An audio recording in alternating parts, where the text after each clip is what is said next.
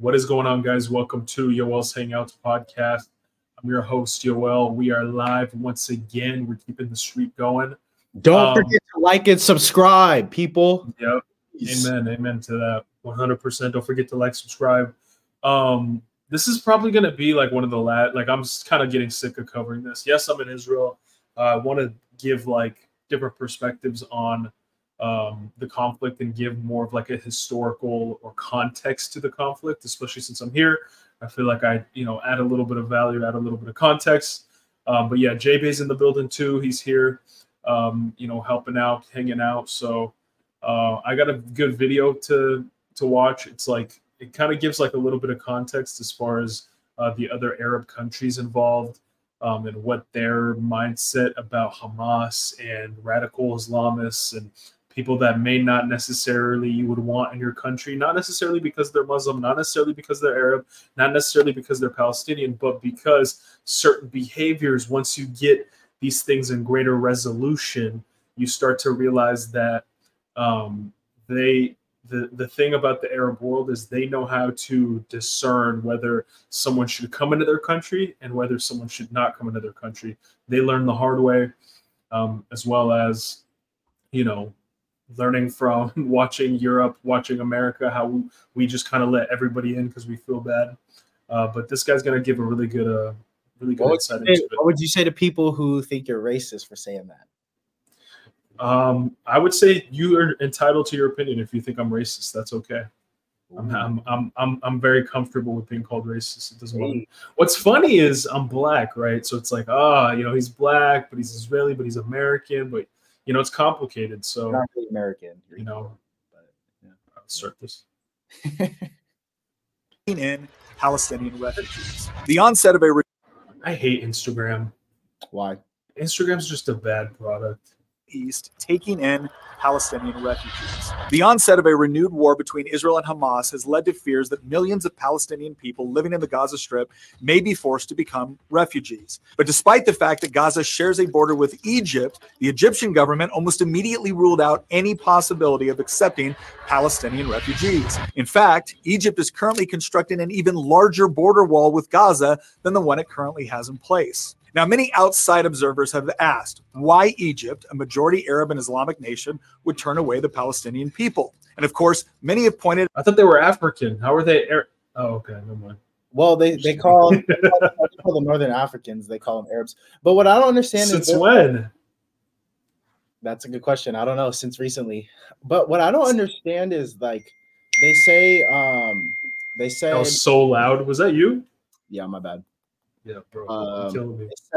They said Egypt's not taking the Palestinians because if they take them in, then Israel's just going to take over that land, and then, Well, we're gonna. I mean, if we're gonna do what we want to do with it, regardless. I mean, I don't think that's like there's any sort of necessarily like that's not going to make a difference. So that's like that's a bad cover up for people that are not familiar with the conflict, that aren't familiar with the Israeli military, that aren't familiar with the Gaza Strip. Mm-hmm. That excuse makes sense. And also the excuse is, we don't want to concede into, entertaining or promoting the Palestinians or Hamas, giving up on the struggle. We don't want to take them in, go out there, guns blazing, burn the bridges, leave the ships. But I know that's not the reality. That's not the realistic. And you got to remember, it's not like the border like goes into like the main city. It's like it's the Sinai. It's like a big desert. But they're like, no, we're not even gonna allow you guys to like come out here, regroup. So it's like a very big. That excuse doesn't make sense. But we'll get into it. Pointed out that it may serve the political interests of many Arab nations to refuse to accept Palestinian refugees because it allows them to then blame Israel for any sort of humanitarian crisis that unfolds. But the thing is, which Israel will get blamed for regardless, so it doesn't matter.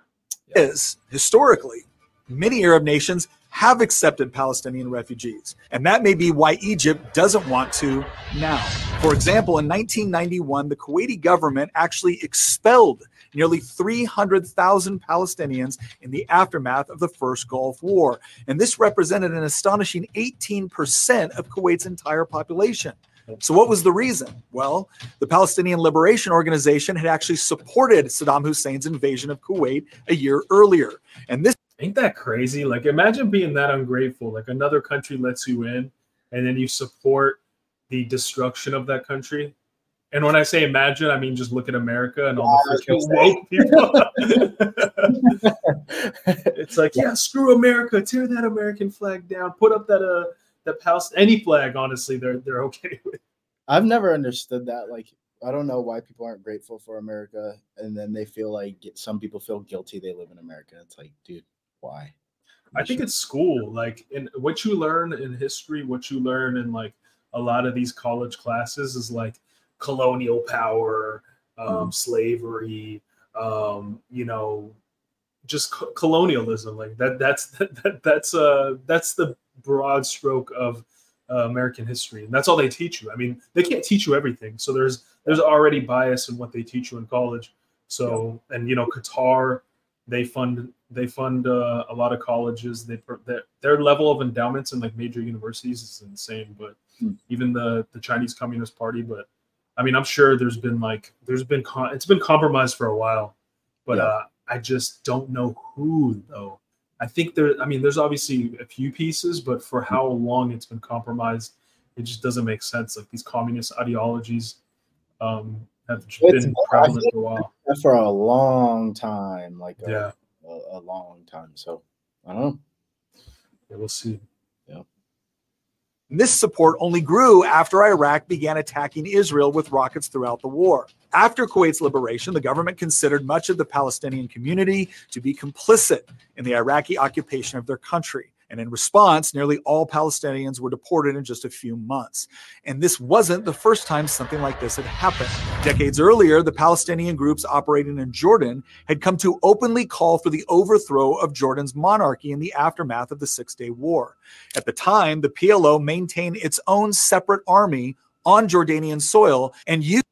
Isn't this like, bro, imagine going into like another country, which is like not your country, quote unquote, even though before all this, like Jordan and like the Palestine area were essentially like the same thing. So it's just Arabs, but it's essentially the same thing, but we just created these like arbitrary lines. Yep. And then people are saying that like, oh, give authority to the PLO. It's like, bro, like none of these organizations like are responsible. Like they're all corrupt and they just want destruction. They want to overthrow and take control. Like, that's what groups do. Yeah. So I don't know. It's just people need to study the history. But imagine going into all these countries, bro, and then just be like, yeah, screw. And even when the war started with Israel, they were like trying to burn down the Israeli embassy. They were in Jordan, the Palestinians in Jordan. They're trying to burn down the Israeli embassy. Like they had to bring police out to like prevent the American embassy from getting destroyed. It was like a freaking mess. Yeah. Yeah, I just don't know why. I just don't know why people are protesting to free Palestine. Like, why are people in Spain protesting to free Palestine? What is the Spanish government going to do to free Palestine? Well, the Spain situation, I heard there's protests there because they're trying to roll out like communism, like there's like some government unrest there specifically. Sure. Sweden. But everywhere else, yeah. What can Sweden do to free Palestine? America, arguable because we fund Israel. That's arguable. There's grounds for it. But I mean, even funding, like, what is that going to do? Like, even if you had all the money in the world, like, this isn't a problem that's like you need money to solve it. Yeah. And like, oh, we have enough money. So obviously we've tried that because they give the Palestinian organizations a lot of money. They just gave Gaza $100 million. Yeah. The terrorist organization, like it's insane. Yeah. So it's just I think people are protesting because they see Muslims, they see Arabs going against Israel, which is not Muslim, which is not Arab, and it's like a basketball team. You see a black guy and a white guy. I'm black. I'm like, okay, like let me go on the black guy's team. Like he looks like me. Yeah, same. That's what I do too. I kind of play it 50-50 on the fence, Nobody really knows. I mean, if you don't know any other information, which most people don't want to look at it from an objective perspective. They want to look at it emotionally. They want to look at it from the people's perspective that they identify with mostly, which is, there's like 1 to 2 billion Muslims in the world. Who do you think's side that they're going to take? Who do you think's favorable story of the situation are they going to take? The one that shares their religion. It is what it is. We're tribal people. Yeah. Know what I'm saying?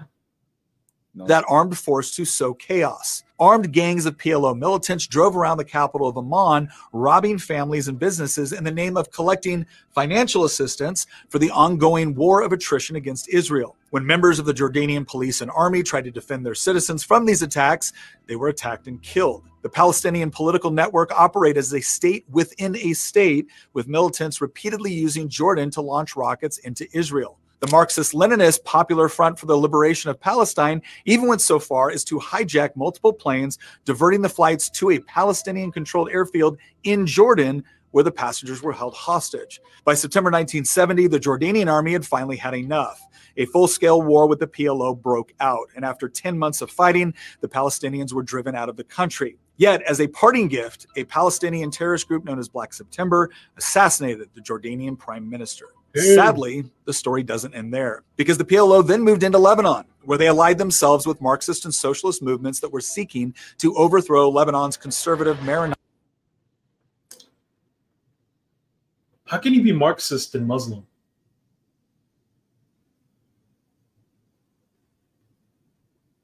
Isn't Marxist like a rationale, like atheist movement? I don't know. If I'm not mistaken, I don't know. Maybe not.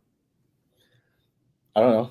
Maronite Christian government. The presence of thousands of Palestinian militants flooding into the country completely destabilized Lebanon and plunged the entire nation into chaos. Less than 4 years after the PLO was expelled from Jordan, Lebanon found itself in the middle of one of the most bloody and chaotic civil wars in Middle Eastern history, from which it has never fully recovered. In short, Palestinian organizations have not just attacked Israel. They have sowed unrest in many of the neighboring Arab and Muslim countries as well. And this has led those governments to the conclusion that allowing for mass immigration or even just refugee camp resettlement within their borders would lead to domestic unrest for their own countries. And this, of course, only exacerbates the humanitarian crisis for those.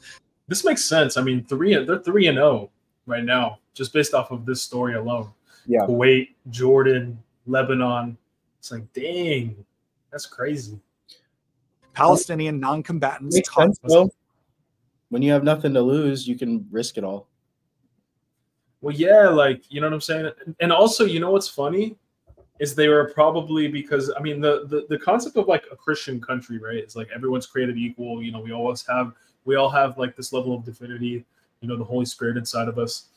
But like, I think a lot of the Muslim countries, they probably are more of like they're probably more like caste system of like, oh, well, bro, was that you or me? It was me. Sorry.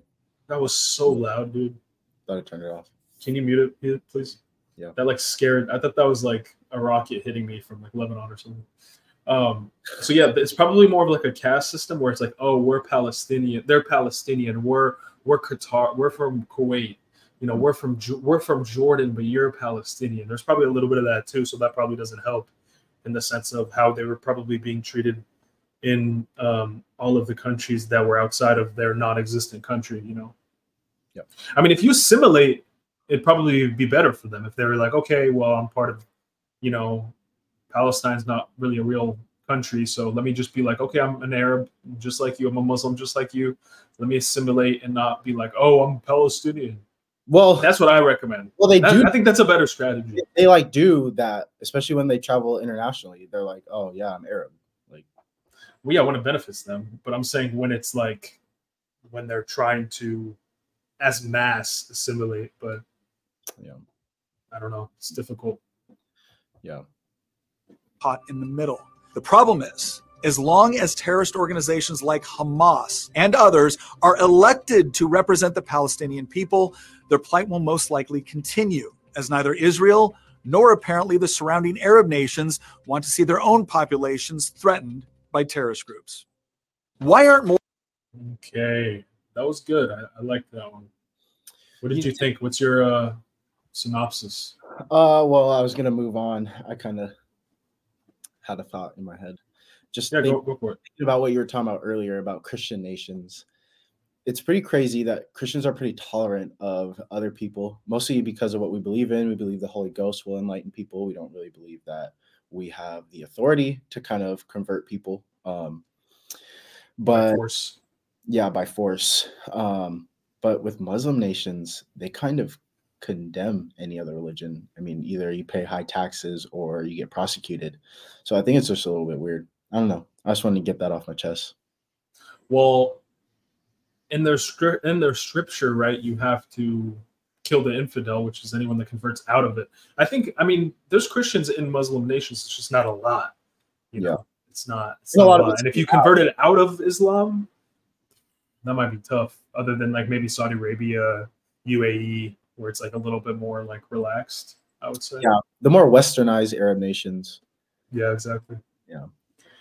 Okay, let me see. Let me stop and then cast another video. I have one more video. We're not going to watch the whole thing, but it's like good context. You said you said my phone ringer was kind of setting off some PTSD. How have you been feeling? Everything okay? Anxiety? What's the temperature like over there? It's cool. I mean, it's been pretty chill. Yeah. As far as, I mean, down south, obviously we got that handled, but they're still sending rockets. But it's like gonna end soon, I think. And then in the north, though, it's starting to pick up. There's actually a UAV that actually got as deep as Haifa, which is like kind of the north, like the big city in the north for us. So that was like a big, like, whoa, like that's crazy. Like I know people in Haifa. It's a huge city, but I don't think it really did. I mean, it still was hit by a Arrow missile defense system. I think it's I forget what it's called. It's Patriot missile defense system. But yeah, we don't like that. Last time, like the first time that an aircraft got in our airspace, we bombed the Aleppo and the Damascus airport. Yeah. So I think that they retaliated pretty harsh. But the past 3 days, I've been trying to like stay away from Telegram and stuff, just trying to focus on work, focus on what I need to get done rather than necessarily the conflict. Because it does get me hyped, you know, like I like it. It's almost like TikTok, right? Like you get on it because you're like, you want to know the information, but like you get so like into it that it's like crack. It's like addicting, you know, especially when it's happening like, right outside your door.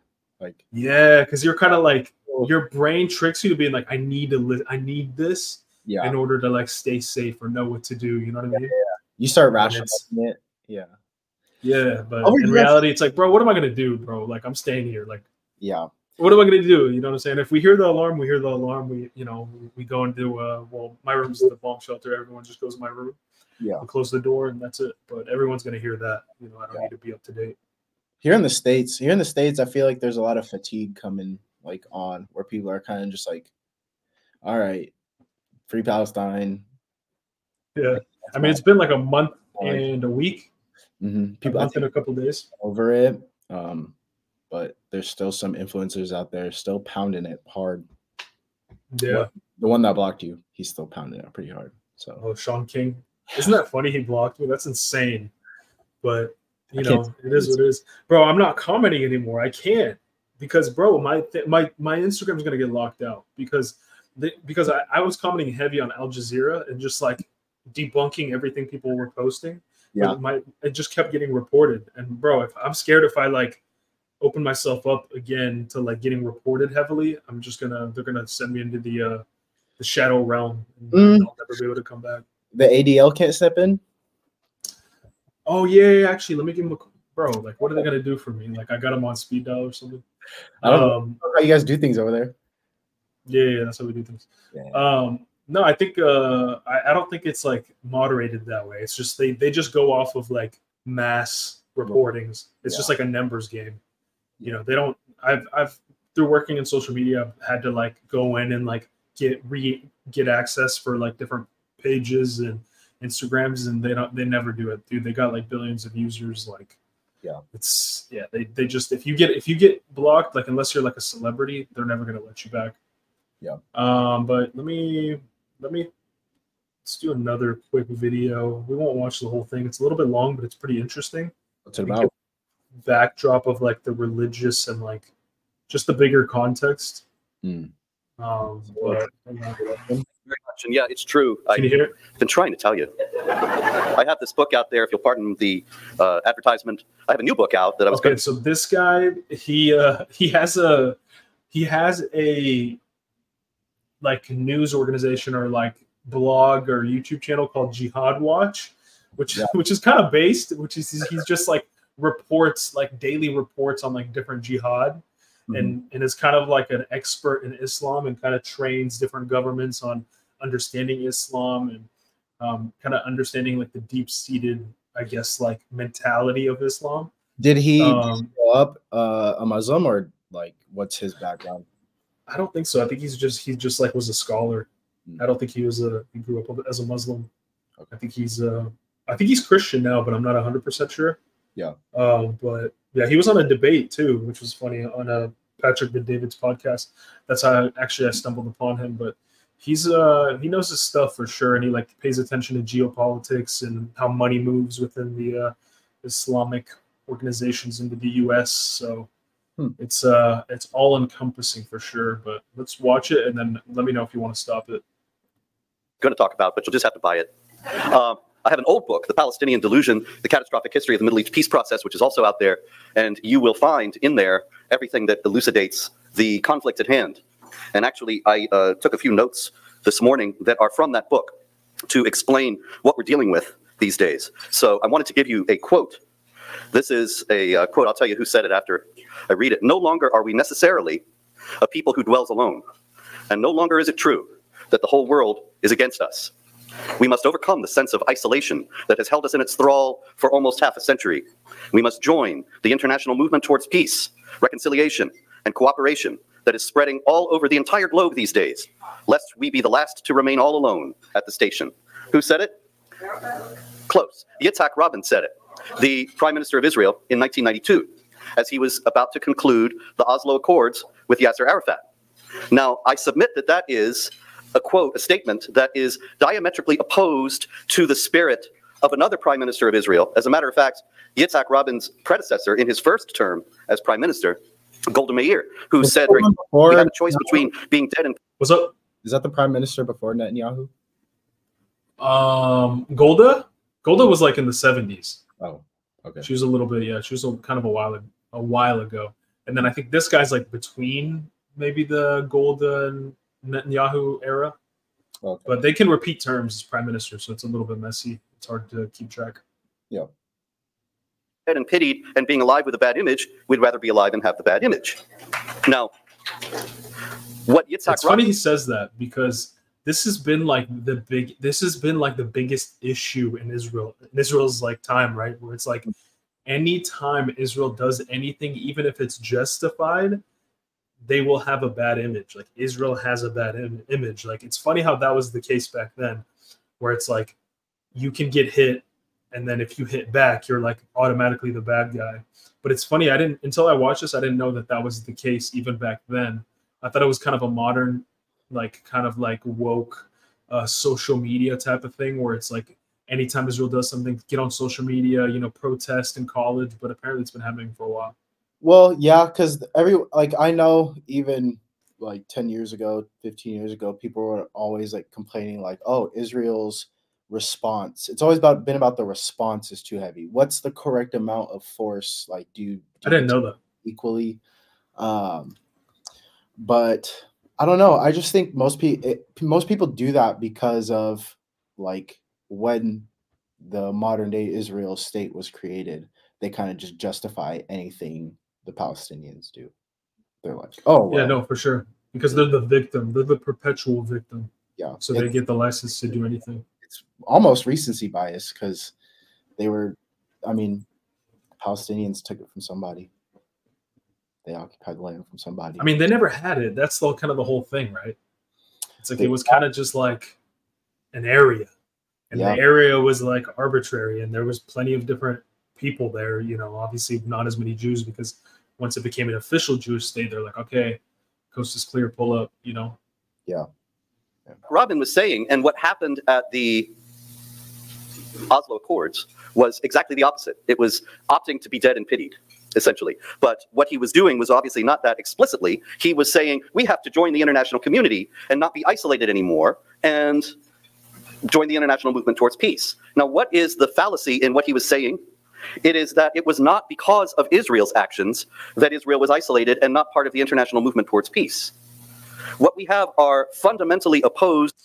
Yeah, I'll say he's what do you call it, biased towards Israel, but I think justifiably so. I don't think it's like he's not Jewish or anything. Yeah. But I think it's like, just want to make that clear, before it's like, oh, propaganda. It's like, yeah, he has a perspective, but I think it's a pretty like knowledgeable, facts-based, like he gives receipts, like he's a nerd, like nerd. So yeah, just want to put that out there. Views of the world that cannot possibly be reconciled.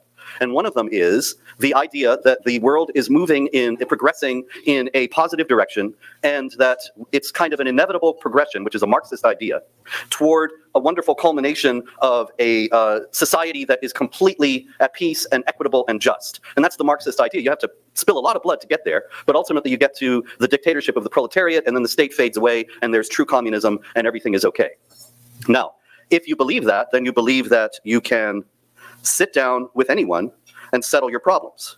But then you come up against people who believe in something else. And so I give you a quotation from the Quran, the holy book of Islam, which speaks about Abraham. And you might think, isn't that nice that it speaks about Abraham? See, we're all Abrahamic faiths, Judaism, Christianity, and Islam. And we all... You know what's funny? What? I used to think that too, until I actually became like a Christian, I would say. Like, oh, well, they all started from Abraham, like Hasidic Jews, they believe the same God as the Christians and the Muslims. It's like, that's like saying, like, I thought of an analogy. I think this is a good analogy. It's like we both believe that a cup exists. You decide that the purpose of that cup is to drink from it. Maybe another person thinks the purpose of the cup is to poop in it. Then another person thinks the purpose of the cup is to break it. It's wildly different. Just because the cup exists doesn't really matter. Just because we all agree the cup exists doesn't really matter. It's like our function with it is dramatically different. So it's like, it almost doesn't matter. That's not something that would unite us just because that, we think that exists. How do you like that analogy? I mean, it's an analogy. It's stinky. It's not really exactly, but I mean, it'd be more like, I know. Gosh, cups exist, but we all believe in different cups and different purposes for those cups. Like, there's 3 distinct cups. We believe that cups exist, but say it again.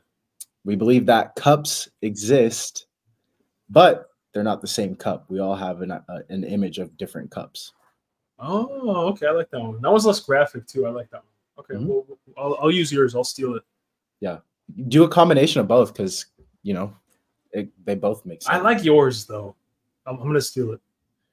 Okay. And we all have Abraham in common. He is our common father, and we are all his children, and we can build bridges on that basis. And if you think that sounds fatuous, you're right. Except that's what George W. Bush said, and Barack Obama, and certainly Joe Biden in his more lucid moments. And there is no dissenting voice, essentially, from the idea that we can build the same kind of common ground that Yitzhak Rabin was talking about on the basis of the shared areas of our 3 religious faiths. However, when you look at Abraham in the Quran, what's funny is that's the rationale for the Abraham Accords, but it's just the name. I think the real uniting principle is money. I mean, that's what unites people in general. That's what unites superpowers. That's what unites anybody. Like the reason America works is because it's pretty clear, like people trying to provide for their families here, people trying to hustle, people trying to make money. So we all get along. Yeah, well, kind of. Money's evil. I mean, yeah, it's not perfect, but I'm just saying, like, money and a common purpose, I think, unites people rather than like some arbitrary, beginner of a holy text that we have completely different interpretations of. I don't know. Yeah. It tells you in chapter 3, verse 67, that Abraham was neither a Jew nor a Christian. Abraham was a Muslim. Now, you might wonder, how is it that Abraham could be a Muslim when Abraham lived hundreds and hundreds of years before Muhammad? Well, the Islamic scheme, in the Islamic understanding, the original religion of all the prophets was Islam. Wait, time out. How could it's like thousands of years? Time out. What did he say? Well, the Islamic scheme, in the Islamic understanding, the original religion of all the prophets was Islam. Abraham taught Islam. Moses taught Islam. They were all Muslims. John the Baptist taught Islam. Jesus taught Islam. Every last one of them was a Muslim. And then what happened? They had bad followers, and their bad followers. If he's talking about Abraham, that was twisted way long. Muslim when Abraham lived hundreds and hundreds of years before Muhammad.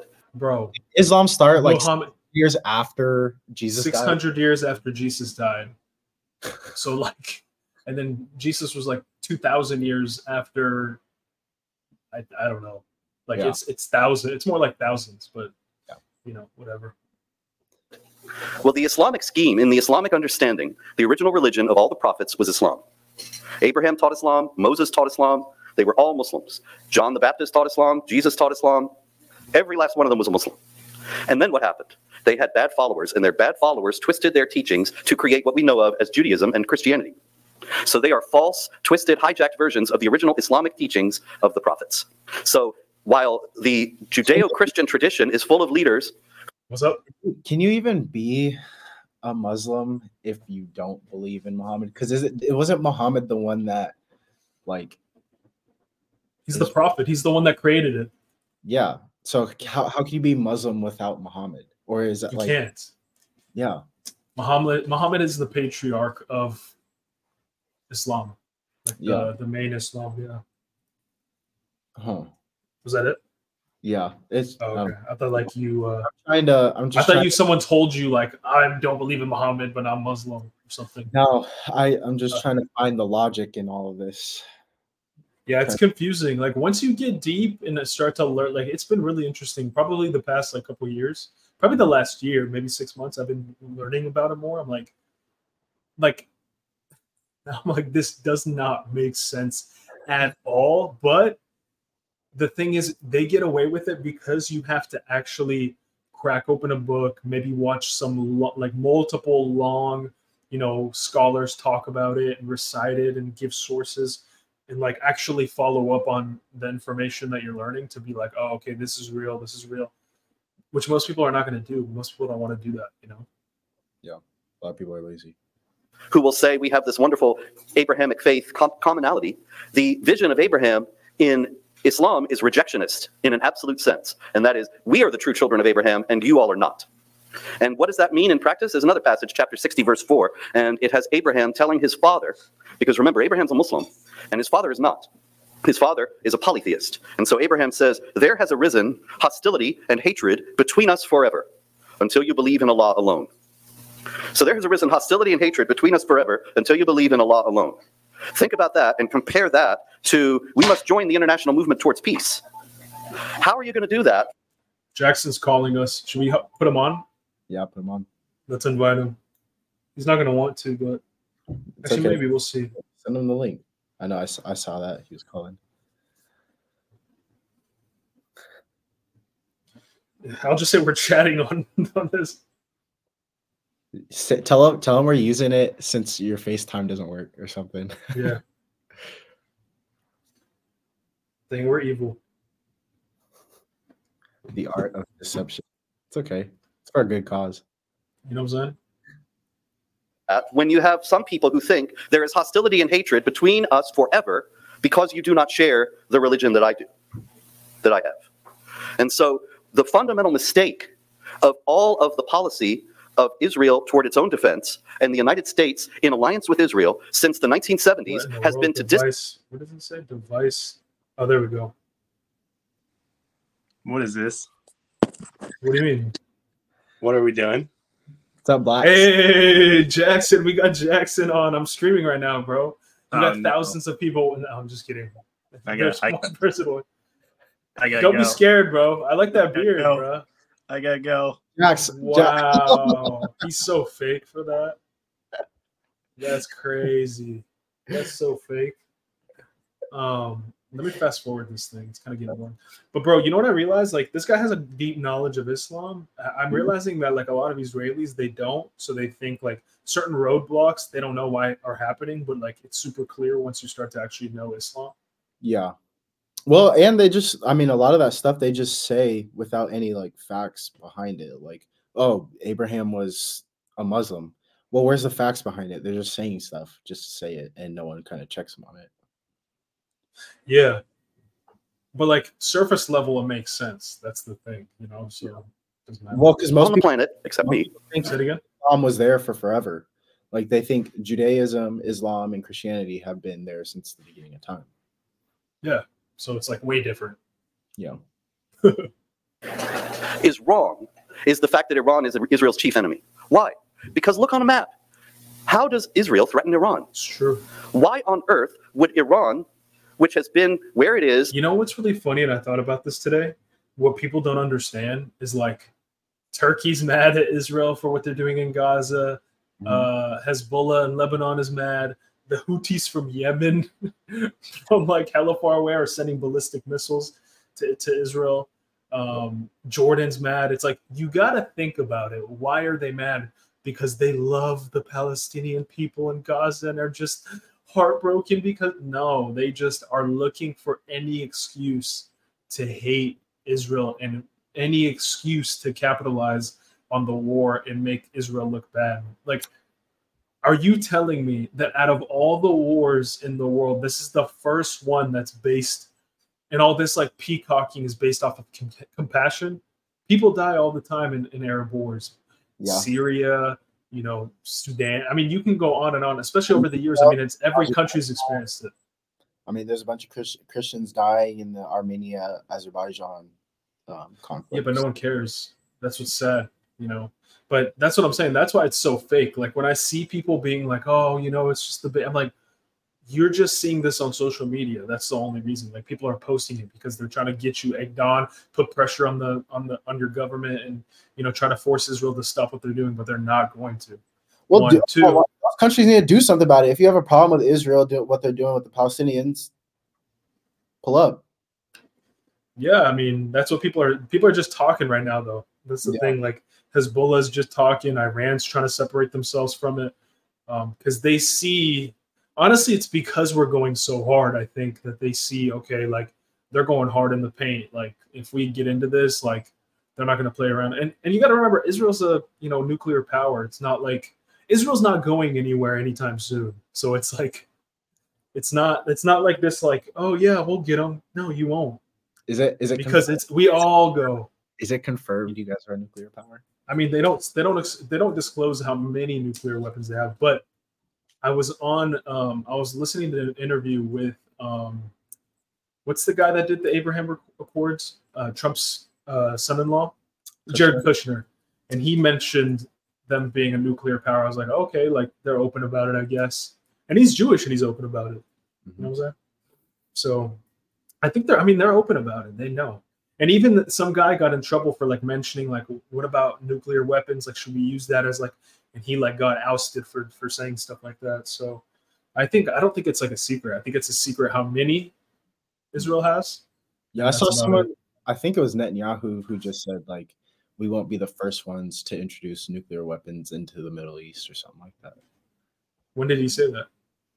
I don't know. A couple years ago. I mean, you can't say never because, dude, at the end of the day, if you got to use it, you got to use it. Well, he just said, I'm not saying it's good. He's just saying they're not going to be the first to introduce it. So if somebody else, maybe not. If a different country is like, hey, we got a nuke, then they're like, we do too. I don't know. Oh, in the Middle East? Yeah. Oh, I see. He said he's not going to be first. I think Saudi Arabia has some, don't they? No, they have like, I want to say 60% uranium right now, but they're supposed to close on 80. Oh, huh. Interesting. Or sorry, Iran. Oh, Iran, yeah, they're like they may have already had it by now, but I don't know. Yeah. For thousands of years, and does not have a border with Israel. How is it threatened by this tiny Jewish state that is several nations away? You've got Syria, and you've got Jordan, and you've got Lebanon in between, essentially, kind of in between, in the neighborhood. So Why on earth does Iran have such hostility and hatred towards Israel? Because Iran is an Islamic republic. Ooh, based. When Iran was not an Islamic republic, it was not hostile towards Israel. When Iran was ruled by the Shah, the Ayatollah Khomeini was trying to overthrow the Shah in the 1960s and 70s. And the Ayatollah Khomeini said an interesting thing. He said, Israel does not want the Quran to be in this country. Israel does not want the rules of Islam to be in this country. Now, this is insane, but think about it. Try to understand what on earth is going on here. Why would Khomeini blame Israel when he's got the Shah right there who has westernized his country and secularized it and de-emphasized Islam in the Quran? Why would Khomeini reach out and say it's Israel's fault? Because the Shah, for whatever else he was still a Muslim. So he was a bad Muslim. He was an apostate or a hypocrite or whatever you want to call him, but he was still within the fold. Whereas Israel, they know there is hostility and hatred between them forever. And so if there is a country that is trying to destroy Islam in Iran, well, it's got to be Israel. Because after all, there's another passage of the Quran, chapter 5, verse 82, which says that you will find that those who have the greatest hatred for you are the Jews. Oh. In other words, the Jews are specified in the Quran as the foremost enemies of the Muslims. Was there conflicts in the Palestinian territory when England had control?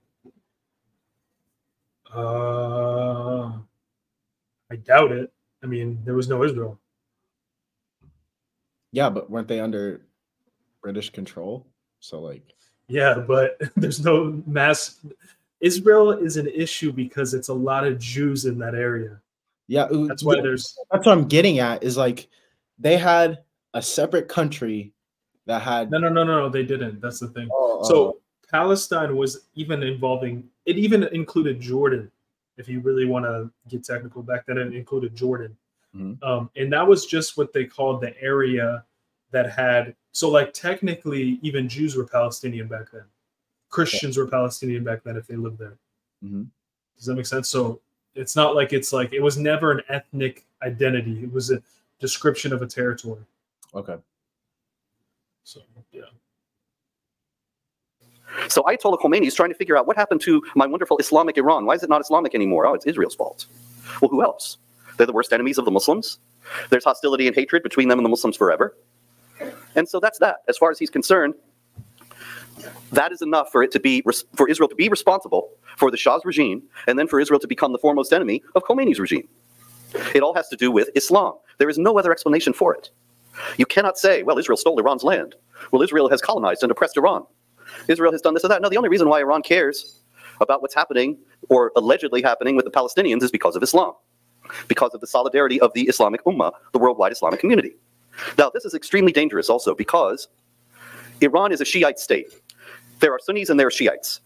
The Sunnis are about 85 to 90. This is what people also don't understand, this like internal Muslim distinction and difference that I had to get hip to. I'm still learning. Like, this stuff's super fascinating. I knew about this because of like high school history class. I think it was in India. They were like fighting or something like that. The Sunnis and the Shiites.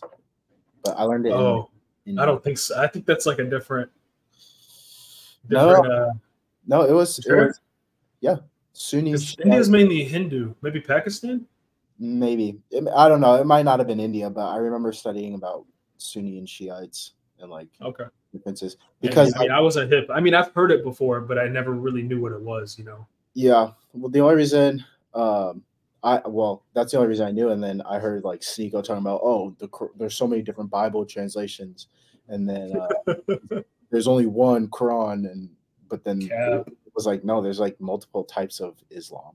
Like in different languages too. Like not everyone reads it in Arabic. Yeah. There's conversions of it that people read too. Yeah. But people don't think about that. It's so cringe. Very cringe. 90% of the Muslims in the world. The Shiites are Iran. And Bahrain, which Iran claims as the 15th province of Iran, and Iraq, which is 55% Shiite. And then there's 10% Shiites in Saudi Arabia and Shiites in Lebanon. But primarily, you have Iran in a world of Sunnis that is essentially hostile to it. But the Iranians have ambitions. They would like to overcome the Sunnis and become the leaders of the Islamic world. And how could they do that when they're so vastly outnumbered? Well, they're working on it. They have Iraq now, which, as I said, has a Shiite majority. For years, the Syrian regime was a client state of Iran. Now that's a little bit in flux. The Assad regime is Alawite. Alawites are an offshoot of Shiite Islam. The Iranians are Twelver Shiites. That's the main form of Shiites, but there are a lot of different Shiites. And the Alawites are a Shiite group that is about 12% of Syria. I'm over this Shiite. Rule the country, and they are propped up by the support from Iran, although the relations have been straining lately. Then you have Hezbollah in Lebanon, which is a wholly owned and operated subsidiary of the Islamic Republic of Iran. And then you have Hamas and Palestinian Islamic Jihad that are Sunni, that Iran is funding. And if you look at a map, you're getting to have this entire, a kind of crescent, as it were, of Shiite hegemony that could result in the Shiites, if they destroy Israel, which of course they want to do, becoming the foremost Islamic power in the world, far surpassing all the Sunni states, and overcoming any challenge from Egypt or Saudi Arabia or Turkey to be the leader of the Islamic world, because they're the ones who destroyed Israel. And when they're playing this game, it's very dangerous because of Shiite theology. Shiite theology is a theology of loss and defeat, paradoxically enough, because the Shiites were always a minority in Islam, and in Islam, you got a problem? Kill. You got a dispute? Kill. You got a domestic argument? Hit her. Violence is the key to the whole thing. You have a problem, you solve it by violence. Terror is the key to the whole thing. You have a death penalty for apostasy. You have the wife beating that I just mentioned. You have the amputation for theft, stoning for adultery. What are your thoughts on wife beating? L. Yeah, it's an L. All these different penalties that are designed to terrify people into staying in line. The whole core of Islam is terror. It's not just it's not a bug, it's a feature. It's core to the thing itself. Like you could say Christianity is a religion of love. If that is true, Islam is a religion of terror. It's not just about the terrorism. The whole thing is based on fear, that you get too frightened to disobey. Now, the problem with that is that... You know what's funny? Saying that is like crazy nowadays. What? Like what he's saying, like it's just, it sounds like a different language to a lot of people that like maybe have kind Muslim friends, which we're not saying they're violent, but like a lot of like the core tenets are violent and the history is violent. But you can't even say that without being Islamophobe. I remember when I first started. I don't know why they keep saying Islamophobe. I'm not afraid of a word. Like, I'm not afraid of it. I don't know why. I'm just not scared of being called. Like, I don't care. Like, how are you gonna call a black person?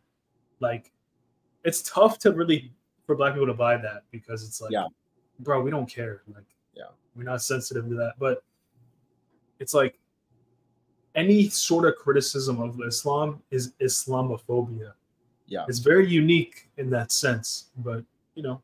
I mean, to be fair. Yeah, same with, bro, this is, you know what's funny? This was my main criticism of the word anti-Semitism. That's why I never say it, because it's so cringe now. Mm-hmm. Like, back when, what's his name? Kyrie and Kanye were getting in trouble for what they were doing, like, they never even did anything that bad. And I was like, you know what the issue is? You're going to press these niggas so hard. You're going to go so hard on these guys, even though they didn't really do anything. They were just kind of talking crazy and talking openly, which we have free speech in America. That once something does happen and you want people to have your back and there's real anti-Semitism, which is honestly probably what's going on right now around the world, like no one's going to care because that word, you dragged it down into extinction. It means nothing now. Because anti-Semitic, bro, you can't call everything anti-Semitic or else it loses its value, it loses its luster. Yeah. It was overspent. When the Shia are living with the Sunnis, they are getting killed quite a bit. And the Shia idea is that that in the first place that Muhammad appointed Ali ibn Abi Talib, who was his son-in-law, to be his successor. And the Sunnis say no, he didn't. And that the leader of the Muslim community has to be a descendant of Ali ibn Abi Talib. So there were 12 of those, and they were known as the Imams. In Sunni Islam, the Imam is like your local parish priest or rabbi or whatever. But in Shiite Islam, the Imam is the infallible guide of the community and the successor of Ali and Muhammad. And so the successor of Ali and Muhammad, most of them were killed by the Sunnis. And then in the year 869, this 5-year-old kid became the Imam because it was a hereditary thing. You have to be in Ali's household. So in 874, he disappeared.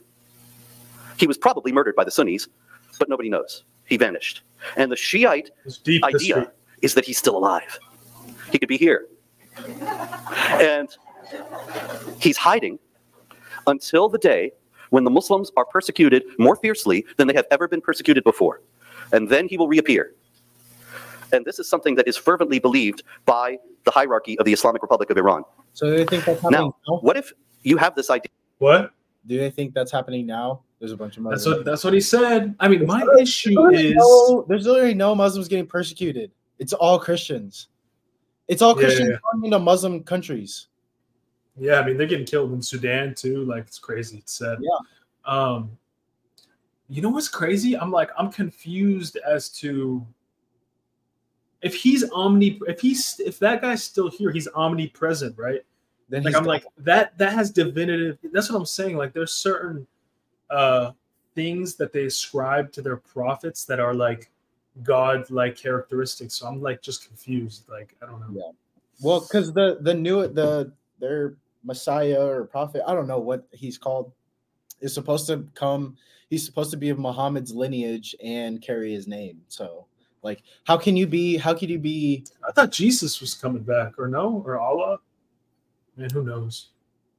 I don't know. Maybe he'll get us hip in this video. Yeah. Idea. And by the way, when he comes back, he's going to save everything. He's the savior figure, the 12th Imam, the hidden Imam. He's going to just wait. When he gets here, you're all going to get it. And then the world will be at peace because everybody will be dead or Shiite.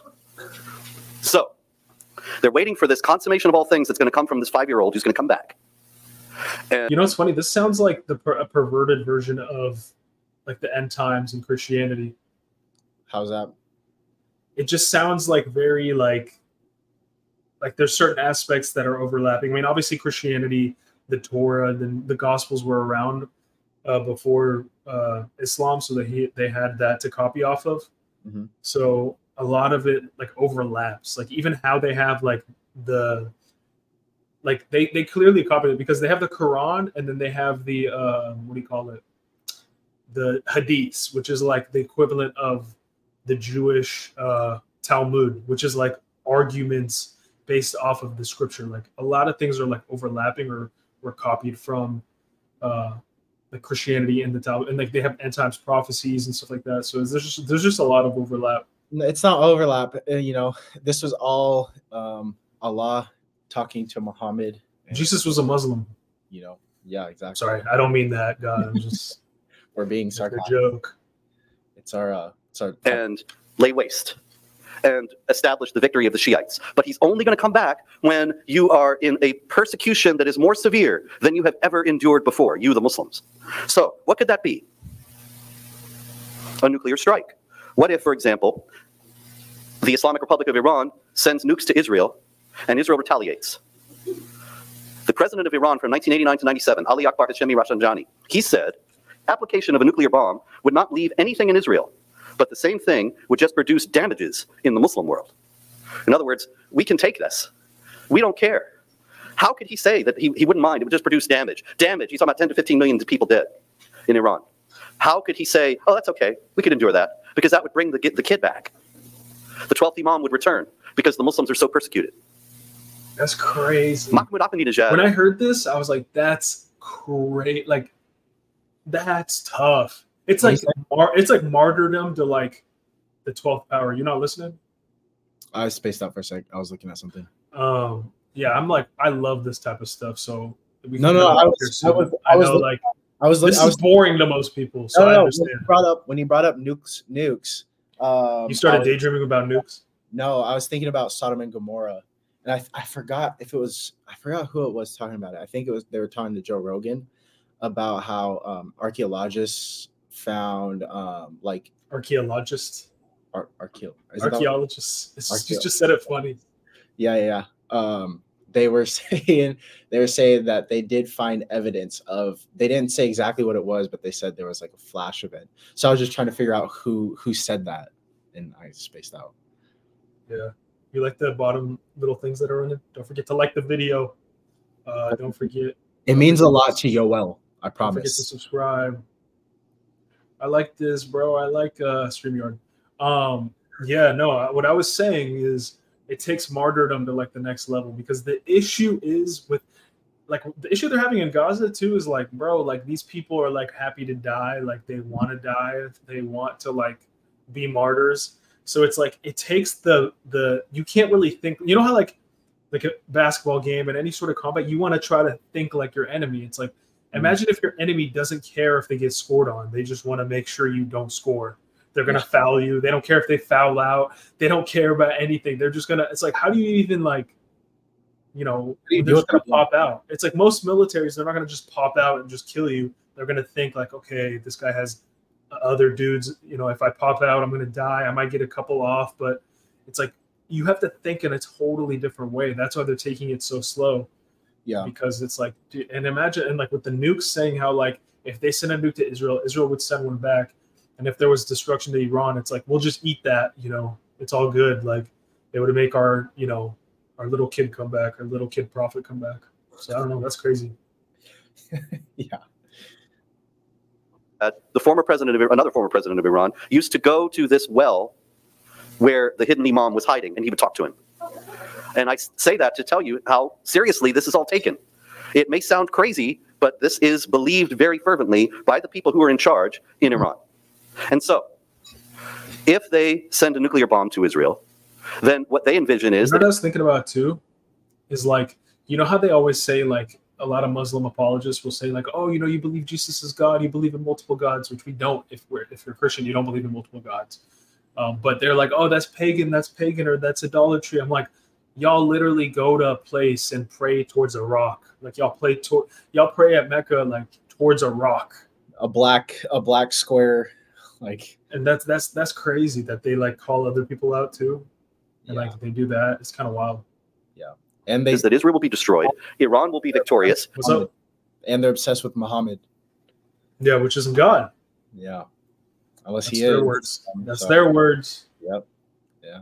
The Sunni states will have to accept the hegemony of Iran over the world, over the Islamic world, and then they will be able to proceed to wage jihad against the rest of the world in order to bring it under the hegemony of Islam as well.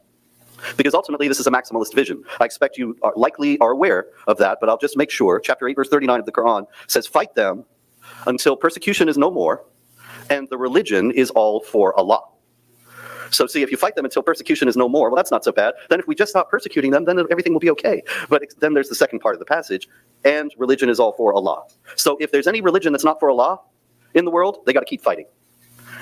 And so this is the fundamental fallacy in what Yitzhak Rabin said, that we must join the international movement towards peace, reconciliation, and cooperation that is spreading all over the entire globe these days. It ain't. It wasn't then, and it isn't now. There was never a movement for peace, reconciliation, and cooperation in the Islamic world. It was always about subjugation, submission, and the Islamic hegemony. And this brings us to the even larger picture. To be Muslim. What? They want everybody in the world to be Muslim. Yeah, I mean that's the goal, and by force, like not like Christians where it's like, okay, like, you know, we want to tell people about the gospel, whatever, like, you know, it'd be cool if everyone is Christian, but it's like, are you going to do that by force? That's the distinction. You know, you have to have it for your prophet to come. That's the biggest distinction. And also, it's similar to like a lot of atheist mentalities. It's like, you know, we got to get rid of, like, even in America, it's like the biggest, terrorist organization in America is like white Christian nationalists. Like, what does that mean? Yeah. All Christians? Like, it's like forced conversion into atheism or whatever ball, you know, God that they're worshiping in America now, like the elites. Yeah. Did you know about that? There's like an Arch of Baal in these major cities. No, I didn't know that. But I did know atheism. I did know atheism is actually a religion that in Egypt. Really? I mean, it is. In Egypt. It was started in ancient Egypt, atheism. I mean, I believe it. Yeah. Bro, this is insane. When I got put onto this, I was like, wait, what? Like, it's crazy. So it's in like Washington, D.C., it's in New York, it's in London. Arch of Baal, yeah. Let me cast it. We'll finish it off with this. It's kind of getting boring. Let's go back to stop casting. Yeah, dude, it's like, it's actually kind of like, it's kind of like, how did I not see it type, like, kind of crazy. Yeah.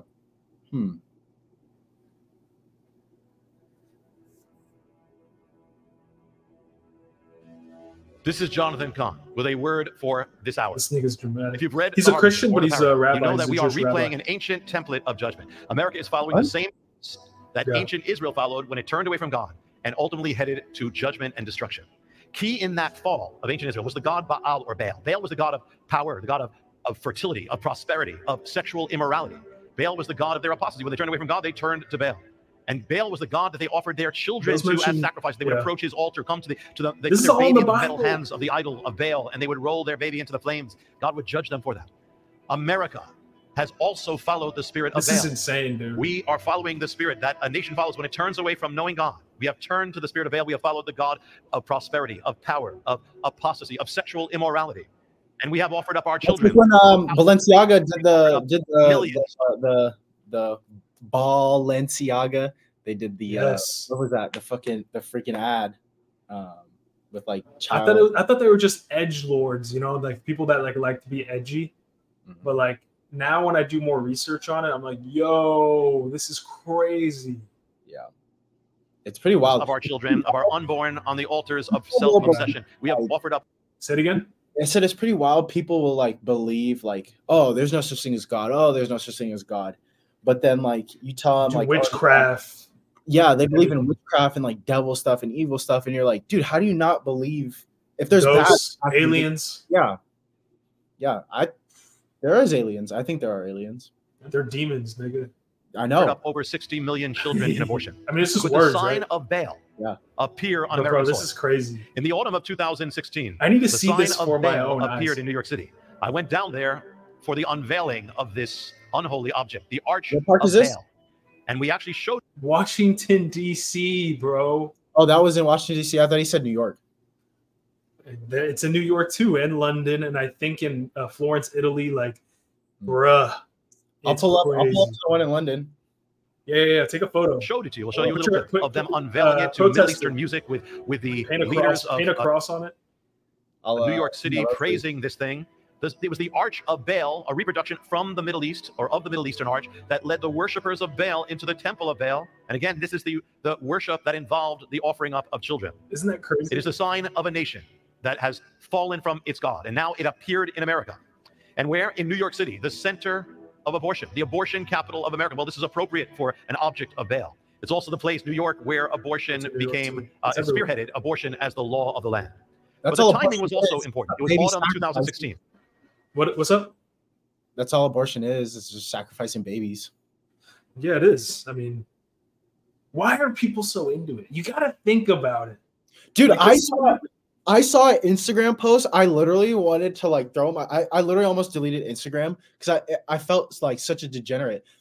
I was looking through comments about like there was like an abortion or like it was like, oh, if I was on birth control, my dude was using a condom, so and so, like God would have seen me and the baby because I would have killed both of us, something like that.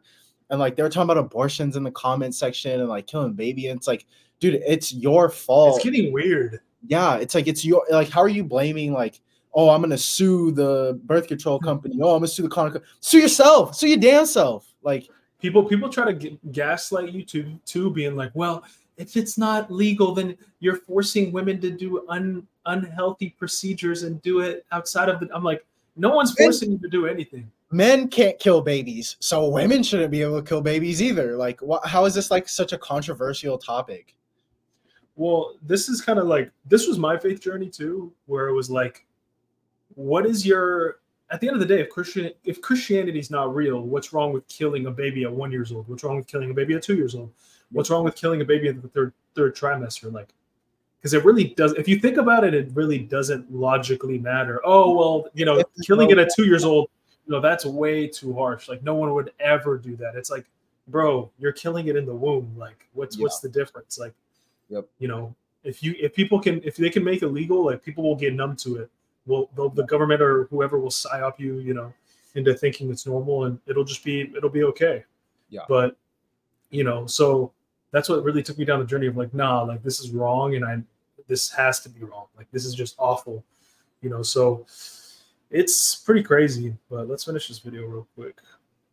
Sorry, I just got. That's all good. No. We got to talk anyway and not get copyright. And there was a great conflict or a great convergence. It was the election of the autumn of 2016, the election for president, Donald Trump versus Hillary Clinton. This guy's good though. He like connects different things and different dates, and like he's not like a conspiracy theorist, but he's like a very into like numbers and like borderline numerology. Borderline, more borderline, but like he's not independent. Well, I mean, he probably studies it. A lot of the people see that's what like a lot of the leaders probably believe in numerology and stuff like that. I mean, there's numbers mentioned in the Bible for a reason. Like, I don't think certain numbers being mentioned over and over, like certain ages and like lines and how many tribes, like it's all very specific in the Bible. So I feel like there is something to certain numbers, but I wouldn't put like my faith into it or like be like, oh, this person's born here. So, you know, it's once you put it in the stars, once you're like, oh, this number, this is your star, then it's like, I'm going to cut that off. Like, I don't entertain that. Yeah, But it's like not law. It's like then, okay, cool. recognition. Yeah, like I think like rising on the third day, like Jesus was 33 years old, like rest on the seventh day, like lucky number 7. Like I think there's certain things that are just like numbers that are important that, you know, it's just deep. I love it. It's deep. But once you take it to like the next level where you're like, oh, well, your stars, it's like, yo, chill. Yeah. God gonna guide me. I don't need all that goofy. And never before had the issue of abortion, the issue of bail, become such a brazen issue. For the first time in its history, the Democratic Party literally celebrated abortion at its convention and vowed to strike down every hindrance to abortion in America. This is the issue of bail. And so now it appeared at the time heading to the election in New York City, which is the place of Donald Trump and Hillary Clinton. Actually, they both were there in New York City on the night of the election. It's almost like a spiritual warfare, conflict over this, a dark warfare, because the forces that are for abortion are ultimately linked to bail. Now, in the paradigm, they mentioned 2 cities. I mentioned 2 cities linked to bail or abortion. One was New York City, and the other is Washington, D.C. See, these are the 2 capitals of Planned Parenthood. And it's also the one, New York is where abortion was spearheaded for the nation, and Washington is where abortion was made the law of the land through the Supreme Court. Well, now they are planning to put up the Arch of Baal in Washington, D.C., the capital of America. Why now? We have another election coming up, the midterm election, which is going to be crucial and critical to the future on all these issues: abortion, religious freedom, all these issues concerning believers. And right now is the issue of the Supreme Court, the very vessel that legalized abortion. Well, now there is, when I'm saying this right now, there is someone who's the candidate for confirmation, and all the forces that are for abortion are going. But yeah, dude, it's like, it's kind of crazy. Yeah, it was the Arch of Baal was unveiled in New York City in 2016. Yeah, it's pretty dark once you really get into it, including like the human trafficking, like organ harvesting, which is part of why they want to push abortion. Yeah, for big pharma to do like testing on these like human, like, you know, they are human. That's the whole point. And also organ harvesting. And yeah, it's like, it's just dark. I'm like so based about it now. Like probably like a year and a half ago, I would be like, yeah, I don't know. Like, I don't want to like offend anybody, or like, now I'm like, nah. And especially like I had a friend that, you know, did that. So now I'm like, now I have a lot of guilt because I like didn't say anything when she was going to get it. Yeah. And I could have said something. So I'm like very like, now I'm like, nah, I'm not There's a lot back. I don't know this for a fact, but I just feel like there's a lot of trauma that women probably feel after getting one done. Like, yeah, because they feel guilty because they don't feel, their spirit is like, nah, this was not okay, and I know it wasn't okay. Yeah. So I think I think it's conviction. Yeah. It's heavy conviction. Like you can, bro. They like, I've had an argument about this with somebody, and like they start manifesting. Like they literally start manifesting. Like I'm like, I gotta play you like a recording of like a girl getting mad at me, of me being like, nah, like I don't support abortion at all, like any trimester, killing baby. Like I went in, right? And like she went, bro, like it was like demonic. Because she probably knows it's wrong, but like deep down, she doesn't want to admit to herself like that it's wrong. Like, yeah, it's just wrong. Thanks.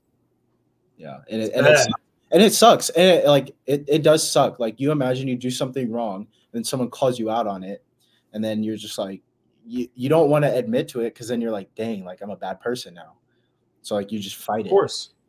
Of course, but you know, it's never too late, you know, to turn and go, you know, Ghost said, like, it's not judgment. Like, I'm not acting like I'm a perfect person when I say it. I think that that's what people think, right? Like, they're like, oh, well, you think you're so much better than me. Like, it's like when people have conviction, a lot of the times they end up having those feelings of like, wow, like this person thinks he's better. Like, he thinks he's so holy. Like, nah. No, it's just speaking up. Yeah. I mean, and most of the time it's knowing from experience, like we've messed up and knowing like there's a right path and a wrong path. Because most girls are like, they know, like when your friend like that's in a healthy relationship and is open to having a baby, she's like, oh, like I'm pregnant. Like you say congratulations because you know what that means. Yep. That means they're going to have a child. They're going to make a human that they're going to raise. Yep. So all of a sudden, when you're the one getting pregnant, maybe it's not under the best circumstances. All of a sudden, it's just a clump of cells. Yep. It doesn't make a lot of sense. Yeah. So it's very traumatic. It's very harsh, and a lot of the times it's like culture. Like when you say things that go against culture, people don't like it. People don't feel good about it. People don't feel like you're changing someone's worldview and their perspective is kind of like a traumatic thing. Yeah. I mean, you're undoing someone's base or like how they view the world or their perspective on the world, which I think you should do that many times. I mean, you can have certain things that you believe in. You can think it's true or not true or be disproven. I think that's important, especially in college, but they're not doing that in college. College is like they do this. It's so weird because growing up, I don't even know where I got it from, but I've always tried to disprove my morals and beliefs. And then I had a teacher in like elementary school, and it was like, because we in like third grade we learned like what morals were and what beliefs were. And then they were like, my teacher would always say, if you're not willing to challenge your own morals and beliefs, then they're not really morals and beliefs. And so that's what I've always done, was try to challenge them. And you know, if there's that's bars right there. Yeah. So that's facts though. Yeah. Like why wouldn't you? If that's what you believe is true, why not challenge it? Yeah, like I used to be afraid to do it. Or it would convict me in the sense of like I would like in college, like I took a lot of science classes and like psychology classes, and they would definitely like, because obviously the psychology professor, more often than not, it's college in general, they're going to be atheists, they're going to have a certain worldview, everything's a material world. So it really hurt me because you see somebody that's smart saying, you know, God's not real or this or that, and you start to think, well, this is the smartest person I know. They're saying God's not real, then that must mean that God's not real. Yeah. You know, then you go on your own journey and you realize like it's not an intellectual thing, because there's plenty of smart people, geniuses that believe in God. There's geniuses that don't believe in God. So it's not an intellectual thing. I think it's more of a culture, faith, research, subconscious bias. Like everybody has certain perspectives that may make them believe, make it convenient for them to believe, or make it convenient for them not to believe. So it's a difficult thing. Everyone's got to go on their own journey in life. So unless you're Amish. I don't know too much about the Amish. Well, they do their own thing. They don't contact the rest of the world. Apparently they're like Christian, but like really Christian, like 100 years ago, like live off the land type vibes. I didn't know they were Christian. I thought they were just like, you know, nomad types. Me too. I thought they were just no technology. Yeah, no, I don't know. But you sent me that video today, right? Was that you? Yeah. It's like one of the comments was like, "Wait, how does she have an iPhone? How does she have a phone?" I started dying. I was like, "That's fair." Like, I thought she's supposed to be Amish. Yeah, I don't know. They're confusing. But all right, man. You got any closing thoughts? Christ is King. That's all. Christ is King. Christ is King. Don't forget to like, subscribe. We'll catch y'all next time. Peace.